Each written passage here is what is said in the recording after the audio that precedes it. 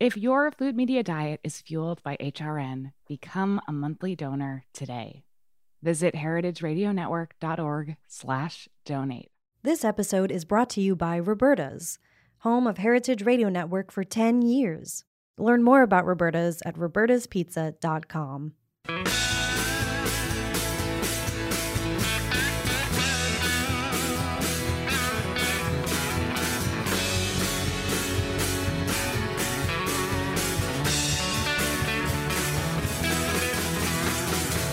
Hey, welcome to Beer Sessions Radio on Heritage Radio Network.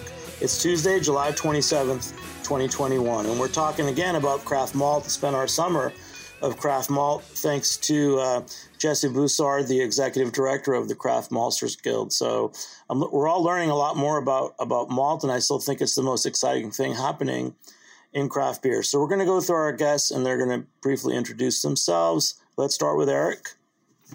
Hi, I'm Eric Youngren. I'm the Vice President of Sales and Marketing at Skagit Valley Malting in beautiful Burlington, Washington. Heck yeah. And Brent? Brent Manning, founder of Riverbend Malt House and current president of the Craft Maltsters Guild. And, I'm here in Asheville, North Carolina. We got some royalty. Thank you. And Jesse? Hey there. Yeah, this is Jesse Bussard, Executive Director of the Craft Maltsters Guild, and I'm calling in from Bozeman, Montana. And Vince? Hey, I'm Vince Tercy, co-founder and head brewer at Dissolver in Asheville, North Carolina. Great. So let's start with Jesse. So it's been the summer of craft malt. This is our third show that we've done with Craft Maltsters. And you wanted to talk about the South by Northwest project. Will you give us a little introduction to that? Sure, though I'm not quite sure I'm the best person to give the intro on it. This is a project, though, that two maltsters put together. So Brent Manning from Riverbend Malt House down in Asheville, North Carolina, and then Eric Youngren from Skagit Valley Malting Company. They decided that they, wanted to basically swap malts from their regions and malt them in their respective malt houses, and then, have brewers and distillers make beverages with them and kind of see what the difference in terroir from different regions and the difference, in the flavor impacts from different kilning and process methods and malting and how that would affect the final products. Well, that's a pretty great start. Let's start. Who's next? Brent, you want to tell us a little more about the project, just to give us a little more info? Absolutely. So, this is actually, I think our sales director, Matt Thompson, came up with this idea of kind of, what would it be like to swap barley from across the country. So we put forth a variety called Violetta from one of our growers, Bay's Best, out in Heathville, Virginia. So they're right in the Chesapeake Bay watershed there, and just had a beautiful crop from 2020, and we sent a ton out to the good folks at Skagit to play around with, and they sent us a variety called Talisman. So I'll let Eric kind of give a little backstory on Talisman. Sure. Yeah. Matt and I had a long history together out here in the Northwest. He was formerly the sales director at a brewery called Elysian, and I was his brand manager at one time at a beer wholesaler out here. So I've known Matt for a long time. And when I came over to Skagit Valley Malting, he was basically the only person I knew in the malt business. So I gave him a call and we talked about trying to figure out a collab, because we didn't think that anybody in the malt world had done a collaboration before. So we kind of talked through it and got to the point that we both grew winter barley varietals, where the Violetta and the Talisman comes in. So Talisman for us has some Maris Otter parentage, and it's grown by our farmers, one of our three farmer partners in the Skagit Valley, the Knutson family. They're primarily potato farmers. And they grow that winter barley varietal primarily for us, although it does rotate a little bit around, but that crop was grown by them. So We decided that those were two great varieties that we could exchange raw barley and then send them to our respective malt houses and apply our malting processes to them, which are very different. Brent, I think on your guys' pilot or smaller system, you're using the salad and box and doing primarily floor malting. And then, we have a different way of malting. We do everything in one vessel. So, there's going to be some malt house differences and, some barley differences and some terroir differences. But I think the whole idea behind it from my perspective, and I think with talking through it with Matt, was that, we were just trying to forward the conversation about barley and flavor and its impacts in beer, which I don't think is talked about enough. So that's kind of what was the impetus behind all of that. What's interesting is I haven't heard of a malt collaboration either. So you're actually shipping the barley to the other malt house? Yeah, so exactly. We both filled up some totes and shipped them across the country because, why not? Yeah. So one interesting thing just to sort of document. So when we talk about winter barley, for us in the South, the growing season actually begins in October, and the grain isn't harvested until June. And when we talk about spring barley, that's typically more what goes in the ground out in the Western U.S. And that spring barley grows from May to August. What does the winter schedule look like for you guys in the Pacific Northwest?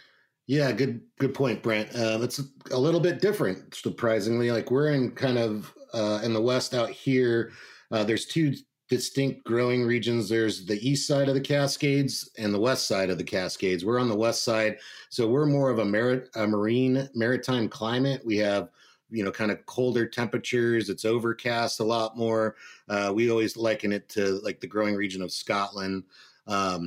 So our winter barley varietals are basically planted about the same time, October, but they only get harvested about 3 to 4 weeks ahead of spring barley. So we actually just pulled the Talisman out of the ground last week, and we're expecting the rest of our harvest to come rolling in here in the next 2 to 3 weeks. So they only get a little bit of a jump, but from our farmers' perspective, they like that 2 to 3 week window to work the ground for their next rotation crop. It gives them just a little bit of a head start. So they're very happy to rotate that in, especially the Knutsons with their potatoes. They seem to really like that winter barley varietal as part of their rotation. Yeah. Hey, let's just jump ahead to Vince. Vince, at Dissolver in Asheville, how did you get involved in this? So I've been a huge fan of Riverbend for a while. I've known Brent for like 6 years or something like that, Brent? Yeah, that sounds right. So I was working at Burial when I moved to town, something like 6 years ago. And Riverbend is a local maltster. And we had a little bit of that up in Massachusetts where I came from, brewing in Boston. But Riverbend was doing some really cool stuff with different varietals. And we were able to pull much different character than I've really come across in any other craft maltster at the time. And still, their wheat is like I can pick that out in a beer. So it was really cool to be able to leverage local. And so as Riverbend has grown, I've always kind of tried to use them as whenever I can. And now Dissolver, all of our base malt is Riverbend based, and it's great because it means that all of the base malt that we're using is coming from within 500 miles of our brewery because we're like 10 miles away from Riverbend. Wow. And do you feel that helps ensure the character of your beer? Oh, 100%. Like without a doubt. I think that I don't know about terroir and sense of place, but it does provide a specific character to our beer, and specifically for our lager program where we really let the Pilsner malt shine. And for some of our more base beers like an ESB or something like that, Riverbend's portfolio is big enough where we can totally use a bunch of different malts and still keep that. Yeah, it's all Riverbend base malt.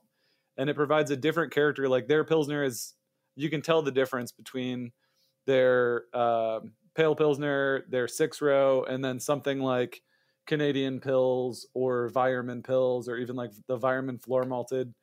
Riverbend just has this really cool, well-rounded, floral, grassy, herbal, and yet still pronounced malt character. It's great. That's great. Hey, let's do some backstory. So Brent, I think you guys have been open at Riverbend, for over 10 years now?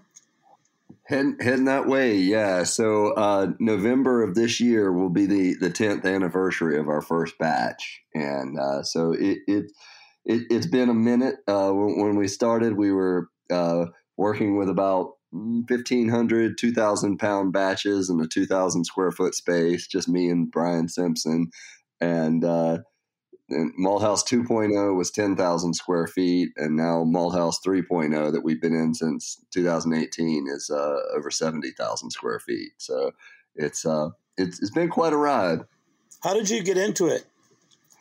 When Brian and I, we were both environmental consultants once upon a time, early 2000s. And when the housing market collapsed, we kind of went looking for encore careers. And the well-worn joke I always make is that we thought Asheville had enough breweries when there was like 12. And so we didn't want to be, we didn't want to be the 13th brewery, but we thought, what could we do that's sustainably focused that can, be a part of this movement. I was a home brewer at the time, and we quickly found out hops didn't make any sense, but NC State and others are working on that for the Southeast. But small grains do have a place in the Southeast, and we were interfaced with Ag Extension. They helped us find farmers, find good quality barley to work with, and we've been working with 6-row and 2-row barley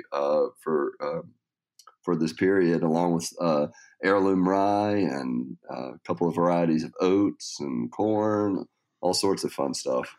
So what impact did you have on the farmers in your region, and when did you start noticing that? I mean, did other farmers start planting certain varietals because of what you were doing?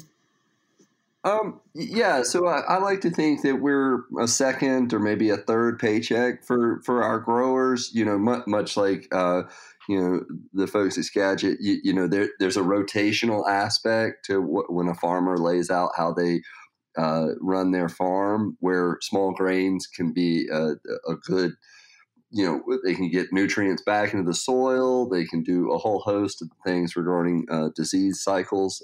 And so, there's that benefit. And then there's also the obvious financial benefit of, we pay premium prices because we're asking for premium quality grains that meet a whole host of really strict specifications. So it's farmers, did begin contacting us once we kind of splashed onto the news a little bit and word got around. And so that's been really gratifying as we have a network of growers, seed cleaners, and trucking companies now that really form a value chain that frankly didn't exist when we started. That's really cool, man. You've definitely made a difference. What was one of the first beers of note that your malt was in, if you can remember? Probably one of the biggest early ones was when New Belgium came calling. They made a beer called Rye PA that featured our Carolina rye. And I think that was one of the first, if not the first, beers to sort of call out a craft malt houses and ingredients on a nationwide scale. And so that was super gratifying. And, it was just, we obviously saw a ton of positive publicity around that beer. And so that one, 2013, early 2014. And that really helped kind of springboard us into the next 2.0 malt house. Well, that's a great intro. Hey, Eric, so for you guys, tell us a little bit more your background. I mean, I know you're a solid craft beer industry person. Yeah, well, weirdly enough, both of our malt houses have been around about the same time. We're in our 10th year as well. In my conversations with Brent and Matt, I think we're roughly about the same size. We were born from the idea that we needed to close the agroeconomic loop in the Skagit Valley because, much to everyone's surprise, the farmers were growing barley in their normal crop rotation and were selling it for feed or just basically turning it under. There's not a lot of livestock in the Skagit Valley, so finding feed markets, it can be challenging. So our founder and a guy named, it's from the Bread Lab, Dr. Steve Jones, were neighbors, and Steve Jones was, developing or breeding wheat in the Skagit Valley for Washington State University. And our founder, Wayne, was hired by the Port of Skagit as a business development person. And they just talked about the need for a malt house to close the agroeconomic loop, if I can speak that out. So that's how it kind of started. And then ours, the way our company kind of developed is that we didn't have anybody that was classically trained in malt production, but we had a lot of smart people that were engineers, and they created a system of malting that basically nobody else really does. Nobody really does all the steps of malting in one vessel, and we custom make all of our equipment on site. So that's kind of something that we do a little different. But I think, from Brent's perspective and our perspective, our malt houses serve the same purpose in our region. And that's, basically giving back to the farmers and, helping support a healthy crop rotation and giving them some economic benefit from doing the right thing for the land, which I think is of huge importance to us for sure.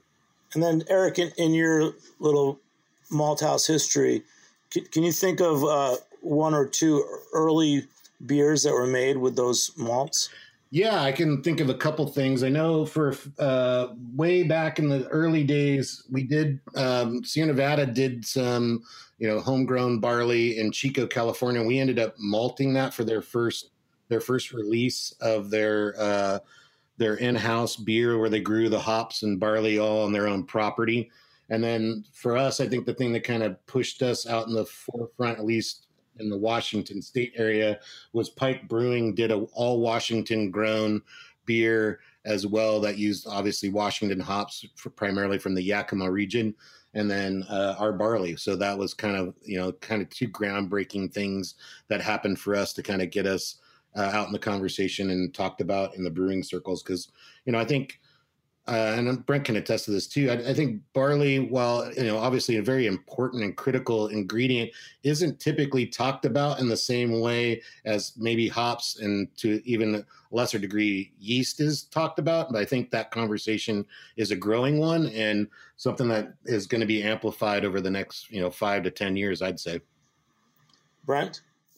Yeah, absolutely. I was chatting with one of our customers over the weekend, and I still feel like even with 10 years under our belt that there's a tremendous opportunity for education out there. There's the value chain piece, which flips the switch for a lot of local food supporters. But, then we have this really interesting flavor piece that gets a lot of people excited as well. And I think, the rise of craft lagers that I think most of us have been cheering for many moons is finally here. And it's an excellent opportunity for the craft maltsters across the country to kind of showcase what can be done with different varieties and different equipment. I mean, I think that's really, to me, that's what gets me excited about the craft malt industry is all of those differentiating factors.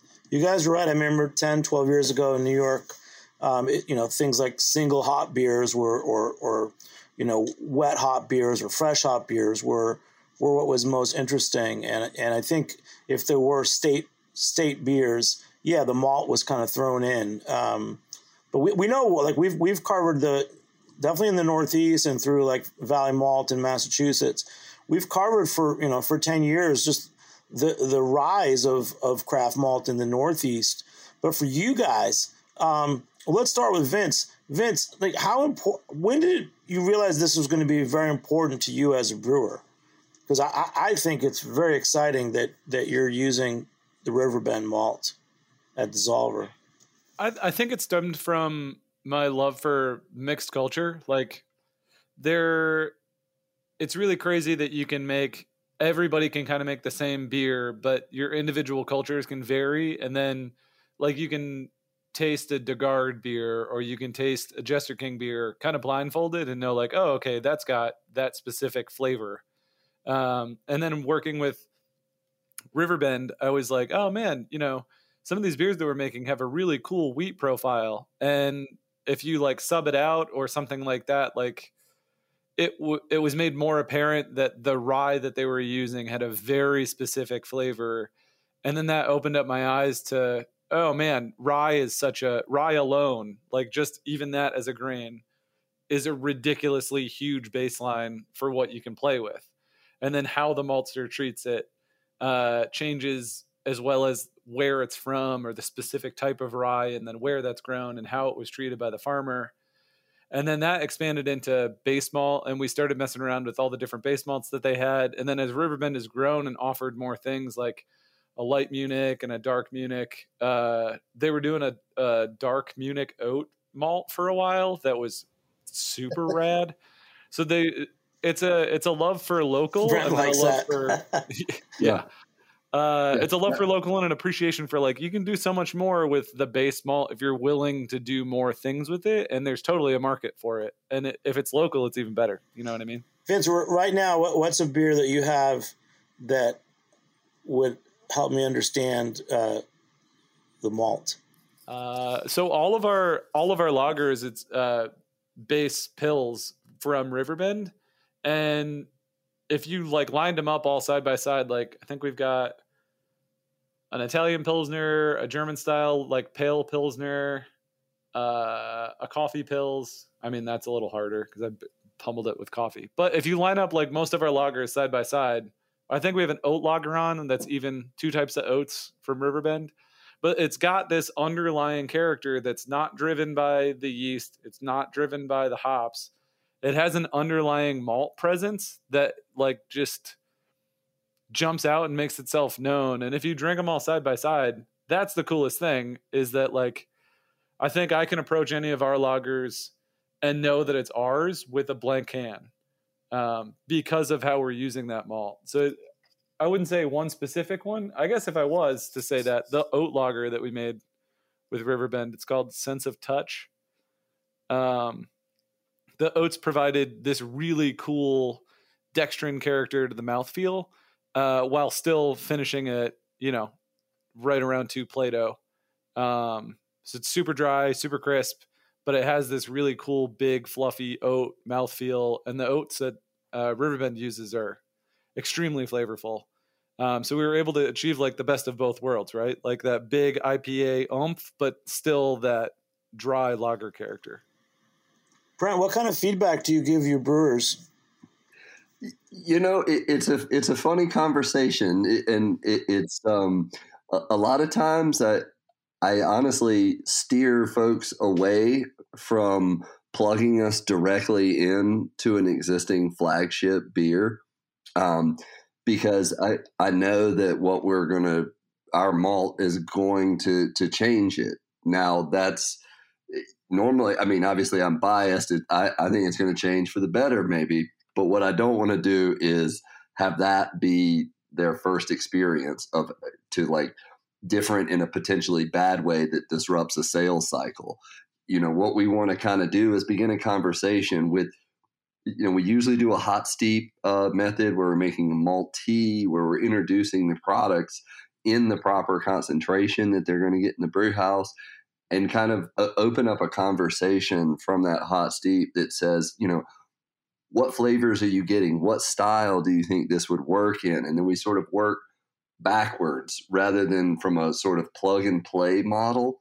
And I think that those are the most effective first shots that we've taken, is when we can sort of flip the normal paradigm of, okay, well, that's a 2 SRM malt, so that goes in this style of beer. Well, let's drop back and make sure that these flavors are what you actually want in that style, and then kind of go build a beer around the malt instead of plug the malt into an existing recipe. Yeah, that's great. That's a culinary approach, isn't it? Mm-hmm. Yeah. Hey, just over to Eric. So, Eric, you guys up there in Skagit Valley, give us a little bit of the local color, like some of the breweries that are there and some of the farmers that you're working with. Yeah. So last time I looked, we have about 14 breweries in the county itself. Washington's got, geez, I don't even know what the number is. 5 million. It's something like that. It's a big number. In Washington, we have a really, prolific brewing community out here. Bellingham is a city just to the north of us. And I think, for a town of 60,000 people, I think it's got, it's up to 17 breweries now. So it's a really cool community. The valley of Skagit Valley is it's a crazy river valley. It's incredibly beautiful. It's protected as farmland for a lot of it. And, we're working with farming families that have been there for generations. And I think that's, a wonderful testament to not only our story, but to their story, that we can, intertwine them and talk about it. They're very open about hanging out with us and meeting people. They love the fact that, they're basically one handshake away from seeing somebody that takes it and puts it into a spirit or puts it into a beer that they can enjoy. They really enjoy that, that facet of it. So the three primary farmers we use are, I've already spoke about the Knutson family. Their primary crop is fresh to table potatoes. And then we have another family called the Rusens, and they're primarily tulip farmers. And then lastly, but not least, is Dave Headland, and he does all kinds of different stuff. And he's our primary organic and salmon safe farmer. And his family's kind of thing is just direct to table. They have a little farm stand in front of their place and sell a lot of fresh fruits, veggies, and all kinds of stuff, just direct to consumers. So three very different approaches as far as like how the families manage their land, but they're very unified in their belief that they need to protect the Skagit Valley, and they want to promote it as, ardently as they can. I mean, they're huge proponents of what we do, and it's just a really great partnership. Where I feel like we're in a unique area because we have the Bread Lab up the street, which is primarily focused on breeding not only barley varieties but wheat varieties, and they also work with the farmers to do test plots and grow seed and get things going. So it's a kind of unique position for us where we like to joke that we get to malt weird shit, and that's primarily because the Bread Lab grows stuff, and then they're like, hey, can you throw this in a machine and see if it'll malt? And most of the times it does. So we like doing that stuff. I think exploration is a big part of what we do, and I think that is a good story for a lot of the brewers out there. It sounds like the brewery that works with Riverbend, I think they're along that same path. And that's primarily who our partners are people who are out there trying to push the limits of what they think flavor and beer can be. And it's a fun and exciting aspect to beer brewing for sure. And Eric, can you give a shout out to one of the breweries near you, the Garden Path Ferment crew? Yeah, Garden Path is down the road. Ron Extract and Amber moved into the area a few years back. They do primarily farmhouse and wild beers, and they love harvesting stuff from all over the valley and throwing it into barrels and seeing what comes out. So Ron's got a long history in that realm, coming from Jester King back in the day. Another big partner with us is Farmstrong Brewing, down the road in Mount Vernon. Their biggest seller is actually a lager that they call, Skagit Pilsner. We also work a lot with Terramar, they're a brew stillery, which I don't know if that's really, I think they made that word up, but I think it works well. They're a still and a brew house. So they worked with us on this project, and they did 2 smash beers with the 2 different barley varietals.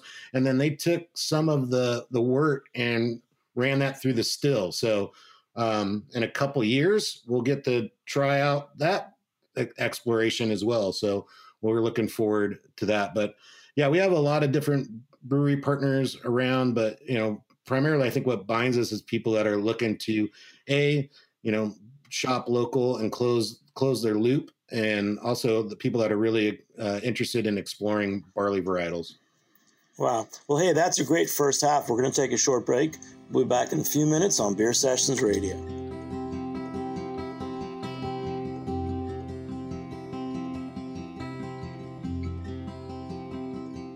Hey, this is Hannah, HRN's program manager. You may have noticed that we have a whole new look. We also launched a new website that's going to make your listening easier and more enjoyable than ever before. HRN is the original food podcast network. And as we enter a new chapter in our 12-year history, I want to ask you to invest in HRN for the long haul. If you rely on this show to fuel your food media diet, become a monthly sustaining member today. Our members keep the voice of America's food movement alive and kicking. Your donations support this podcast along with 40 other shows on Heritage Radio Network. Your contribution helps give HRN the security we need to stay on the airwaves throughout the pandemic, and your continued support is allowing us to reopen our studio. Plus, we like to give our regular members special treatment. So sign up to become a monthly donor and get access to our secret menu. We've gathered together exclusive discounts and offers from some of your favorite food and beverage brands. So you get to enjoy insider pricing on goods that will ship right to your door. Join our community of monthly donors, and special deals will come your way throughout the summer. So can you make a gift of $5 or $10 a month? It'll show me and our whole team at HRN how much this podcast and food radio in general means to you. Become a monthly sustaining member today at heritageradionetwork.org/donate.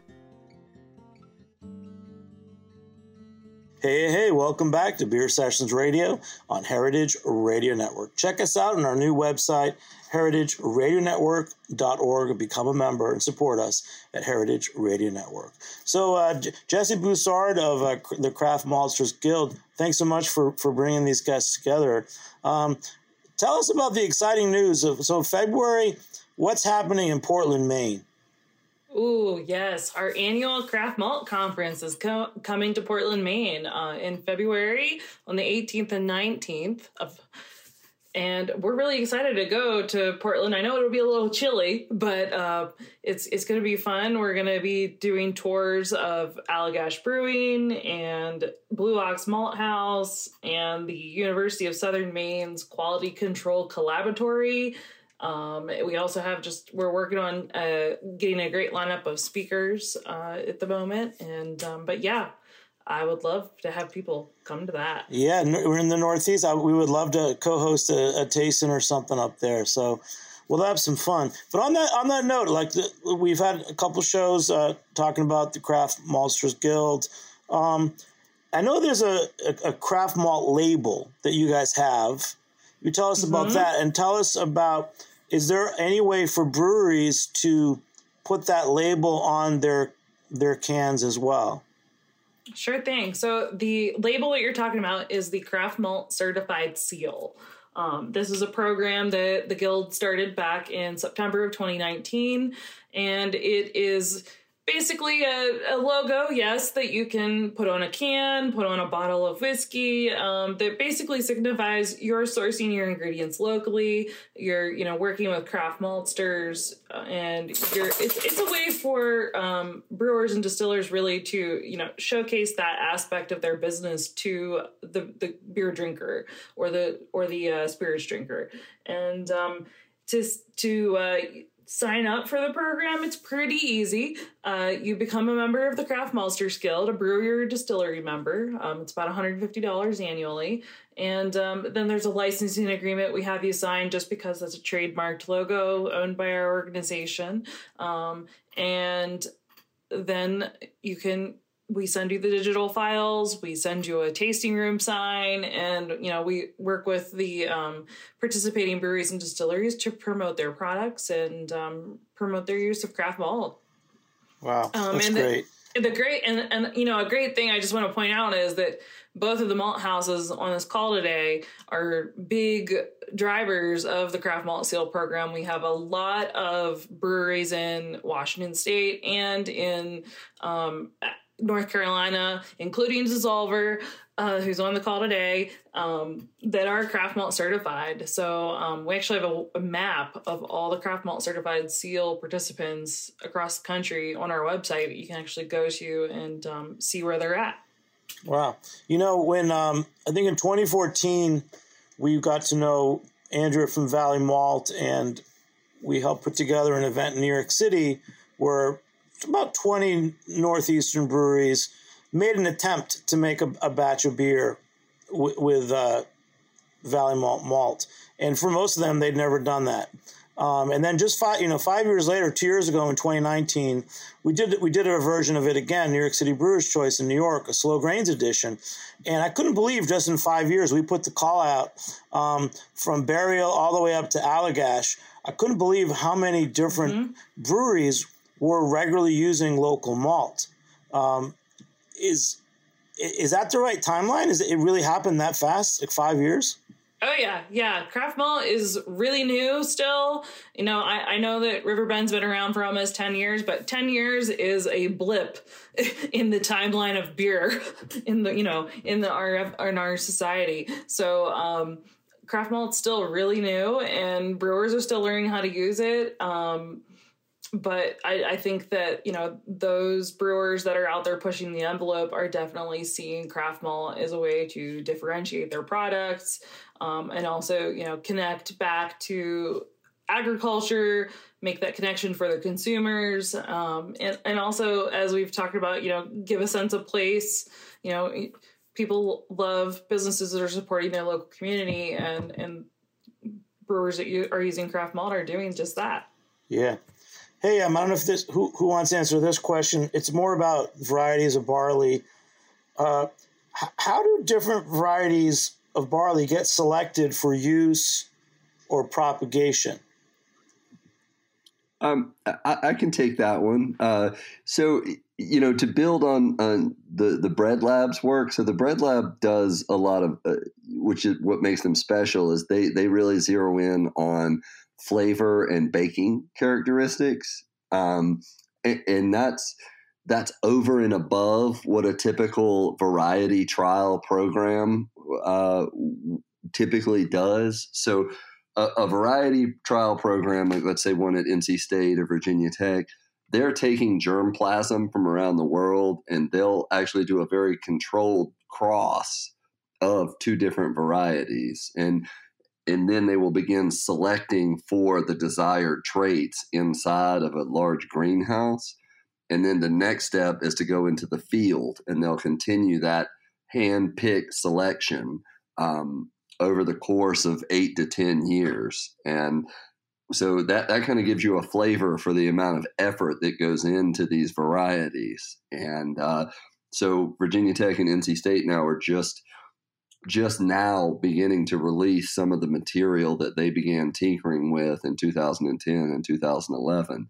So it's controlled breeding, it's controlled crosses, and then selection processes that drive ultimately where they arrive as an elite line status. So you might have 200 offspring from this one cross, and then 10 years later you've whittled it down to 4. And then maybe only one or two hit the you get to actually commercial release. Eric, let me ask you, at Skagit Valley, I saw there was a mention of the Fritz barley story, that it was rejected one time. Yeah, I don't know exactly why it was rejected, but it was, and we found that it grew quite well in our region. And so we continued to use it. We still use it to this day. It was known as NZ 151. That's a lot of stuff to say. So the name was changed to Fritz by the breeder, I believe.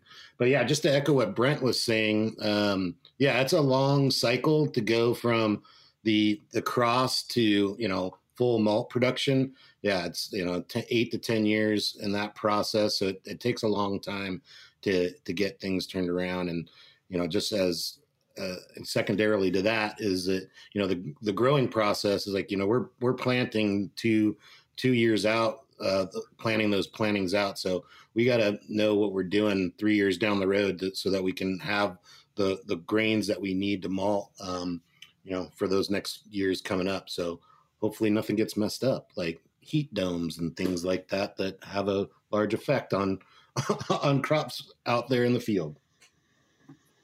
What's better for you out there, rain or no rain? I think it depends on the cycle of where the barley is in its growing cycle.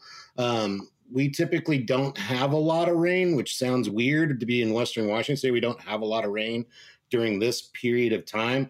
If we do get a late summer rain, it can have a negative effect on the barley. We don't have that issue this year. Like we had some extreme temperatures out west, but the early responses back from the farmers is that the crops are fine, and we should have a decent harvest this year. So we feel pretty fortunate. We don't normally get 100 degrees out here. Let's face it, 75 is like really, really hot for people in the Northwest. So to get 100 was pretty insane. But we dodged a bullet this year, I think. So it just happened at a decent time when the barley wasn't too mature. Yeah. Hey, Brent, you had mentioned some of the other regions in your region, like you mentioned some Virginia growers, Chesapeake Bay. Give us a sense of those little regions that you have farmers in, and how that the barley might be different. Well, we're still kind of figuring that out. Really, our multi-state approach is driven really for some of the things you just touched on there Eric did on the climate side of things. We're hedging our bets because of all of the things that can go wrong right before harvest. So, we're typically, our fields are not irrigated, so we're left up to the whims of Mother Nature. And so we might get a late season freeze at our higher elevation sites here in Western North Carolina, or we might get an early hurricane or tropical storm event that would knock the crop down in coastal Virginia. So we're kind of watching all of these different climatic variables and working within them so that we have the highest odds of getting a good quality crop out of the ground. We're working with 3 two-row barleys primarily. We're only growing a couple of those in multiple sites. So I have limited opportunity so far to truly explore terroir. Does Calypso taste, the variety Calypso, does it taste different grown in the Cumberland Plateau or in Western North Carolina? Can we actually tell a difference? We know we can tell a difference in the flavor profile between Violetta, which is another two-row we use, and Calypso. So we work with those to highlight. We develop products that highlight what those varieties bring to the table. And I think we would be remiss if we didn't let Vince have the stage to discuss the flavor profiles that he got out of Talisman and how he put this beautiful Dortmunder together that he made with the Talisman malt. Oh man, I've literally been waiting. Just to speak to Brent's point, if you make that commitment to being local, the benefit is that you get access to all of these local malts and you can work directly with your maltster. Like I can call up Brent and be like, hey man, we really like this Vienna that we did, but we're looking for XYZ different character. What would you recommend? But you're limited to the palette selection that is their offerings. So if you want to explore outside of that, the opportunity to jump on malt from Skagit Valley that was then malted, or grain from Skagit Valley that was then malted by Riverbend, is a rare opportunity. And so we just jumped all over it. We knew exactly what we would get from their Pilsner. And so the goal was like, oh, okay, well, at a baseline, we'll do a lager, we'll put the malt on the forefront, and then let people kind of distinguish the differences between what we're typically doing. And the initial thought was like, oh, we'll just rebrew a lager that we do all the time, either our Czech Pils or our American Pilsner. And then we did a steep with the malt, and it was immediately like, oh man, we have been waiting for this. It was significantly more floral. The malt presence in and of itself was punchier, is the best way to put it. Like, Eric, did you say that it's got Golden Promise heritage? No, Maris Otter is in its parentage line. There's some other things in there but that's the primary one that we highlight with that malt. So, which I think bread and biscuits when I think of Maris Otter. And no, I think this is great. I mean, I haven't heard you speak about this barley variety, so I'm entranced by what you're saying. It's been really popular with our customers up here, so much so that we've almost sold out of it, and the harvest that just came in is basically going to save us. So that's great. But that's really cool feedback to hear. Yeah, so like normally with the Riverbend stuff, like I said, it's very floral, delicate, and it can be understated or it can be overstated, and that's entirely recipe dependent and sure. How you're treating it. But the first thing that we noticed was like, oh damn, it was like I guess like an English version of what we're typically using, like just bigger, punchier, more malt forward. And so that was exactly what we did. We were like, oh man, we've been waiting to figure out how we can make a Dortmunder. And this just like immediately screamed Dortmunder, just in terms of, I mean, if you're talking about it from like a base style, right? It's like a Pilsner, but maltier, and like a Helles, but not as punchy in terms of hops, like more subdued and subtle. Okay. And then you want it to be like extremely high minerality, like you're licking a piece of granite. And so this just like jumped right out. It had this almost like it dropped off kind of sharp in a way that is extremely pleasant. Like the malt was there and then it stepped back on your palate, and it almost had like a subtle minerality to it. So yeah, it just seemed like it was a total no-brainer. Like the entire brew team was like, yeah, we should definitely brew a Dortmunder with Vince, quick, what's the name of that beer? That beer was VR Pizza Boy. I don't know if it was, the fact that everyone loves Dortmunder or the fact that I had pizza on it, or, we like to think that it was because of this cool malt swap that we did, but we got an insane amount of positive feedback from locals, and regulars were just going crazy for it. And then as soon as it hit the market, it was like gone. It was crazy. Wow.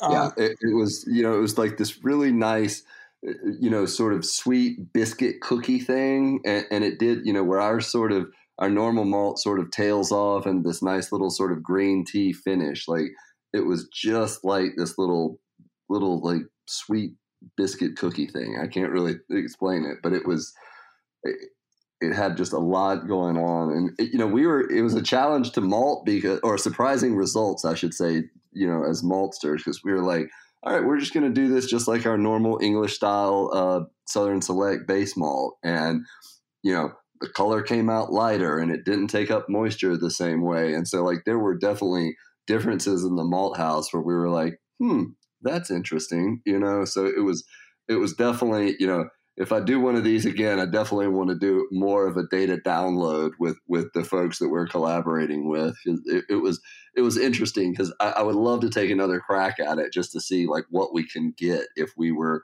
a little bit darker in that finished, SRM level. So, because it was just a touch above like Pilsner malt color wise, but brought just a very surprising flavor profile to it. It was fun to do. So before you make it malt, it's like you're working with this whole, every time you get a new barley in, it's a new ingredient, isn't it?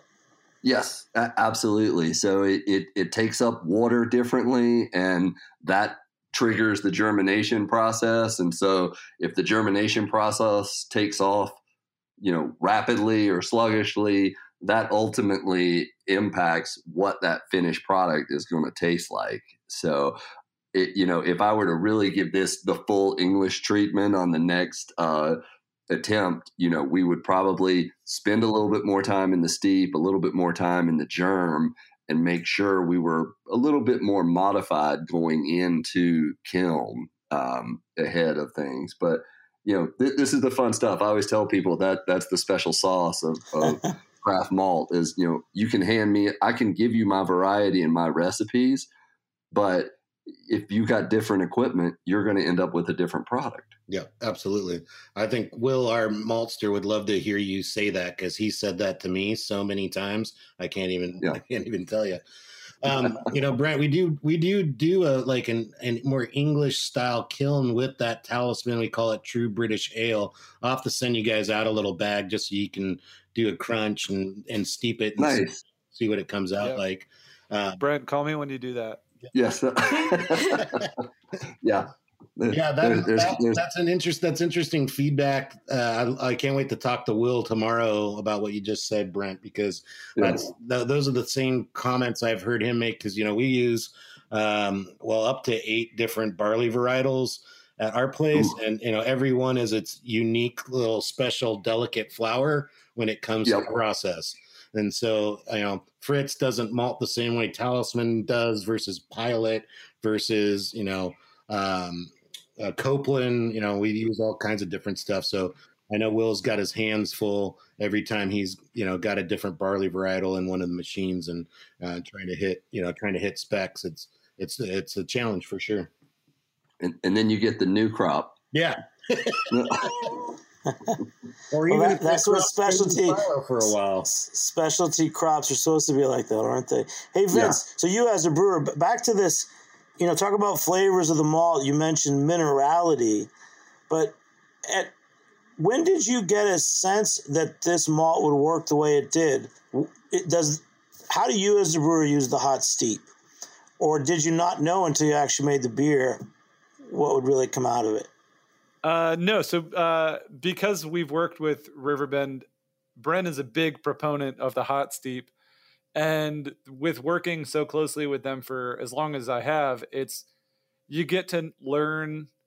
It's like crushing hops, right? Like when you crush hops, you're looking for specific character and then how you're using it. And then knowing that oh, okay, cool. Well, I kind of smelled grapefruit mid palate. So if I dry hop a little on the warmer side, maybe I can pull that out versus something else. It's the kind of the same thing as if you can understand what that hot steep is going to translate into, you can understand then how to manipulate that malt and get that flavor to either push to the forefront or pull to the back.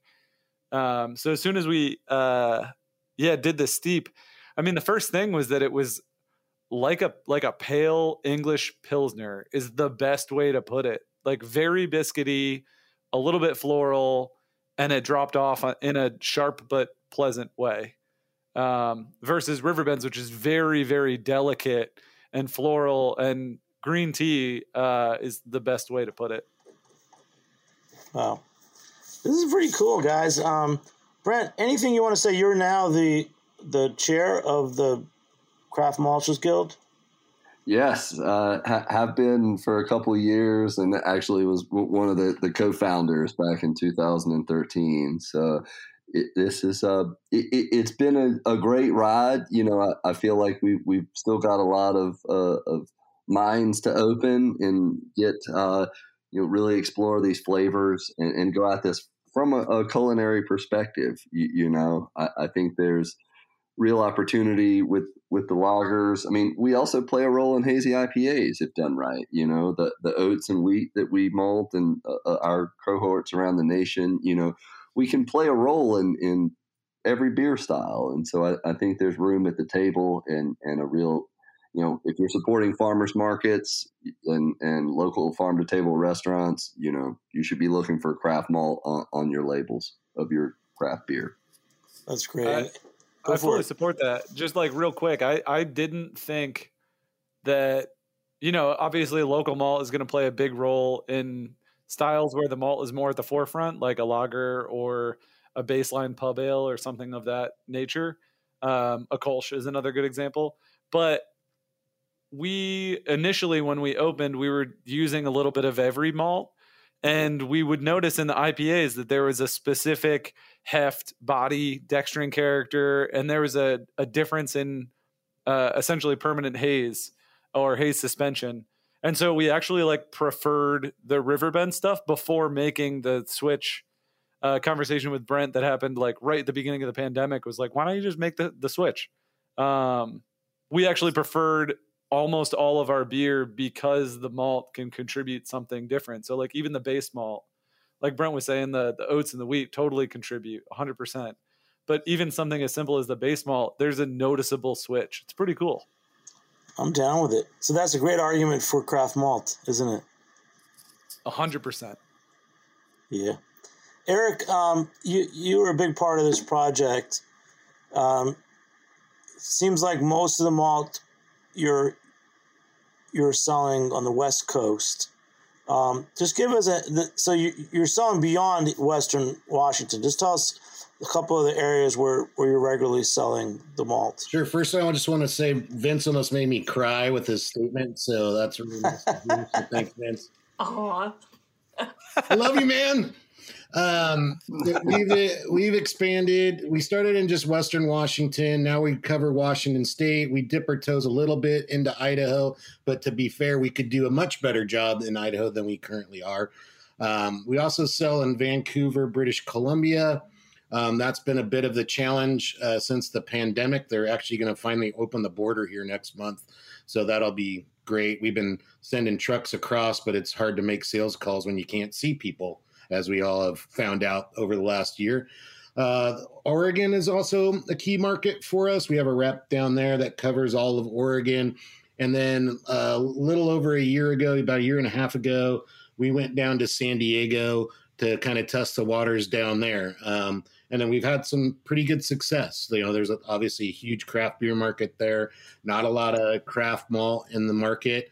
And we've made some good headway. So we're pretty pleased with the results down there. And, I think it's just eye-opening to a lot of people to echo Vince's statement is that, I think once people start seeing the effects of having craft malt in their beers, I think it's eye-opening. I mean, we do some smash beers here at our malt house that are all designed to showcase the barley varietals with very low hop presence.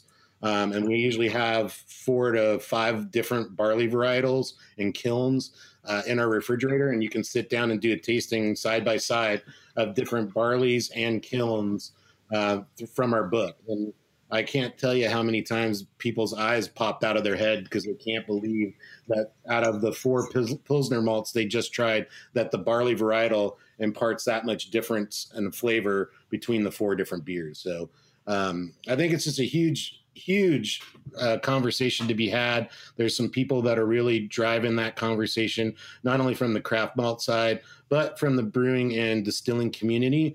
And I think it's something that I can't wait to talk more about. And I can't wait for, people to really open their eyes that craft malt and regional barley varietals and terroir all play a really significant role in finished products. I think it's really cool, quite frankly. Well, you guys have been a great guests, and thank you, Jesse, for bringing this together, and Brent, Eric, and Vince for joining me here on Heritage Radio Network. I'm Jimmy Carboni. I'm the host. Thanks to our engineer, Armin Spengen, and assistant producer, Caroline Fox. We'll catch you next time on Beer Sessions Radio. All right. Thanks so much, guys. Beer Sessions Radio is powered by Simplecast. Thanks for listening to Heritage Radio Network, food radio supported by you. For our freshest content, subscribe to our newsletter. Enter your email at the bottom of our website, heritageradionetwork.org. Connect with us on Instagram and Twitter at heritage_radio. You can also find us at facebook.com/Heritage Radio Network. Heritage Radio Network is a nonprofit organization driving conversations to make the world a better, fairer, more delicious place. And we couldn't do it without support from listeners like you.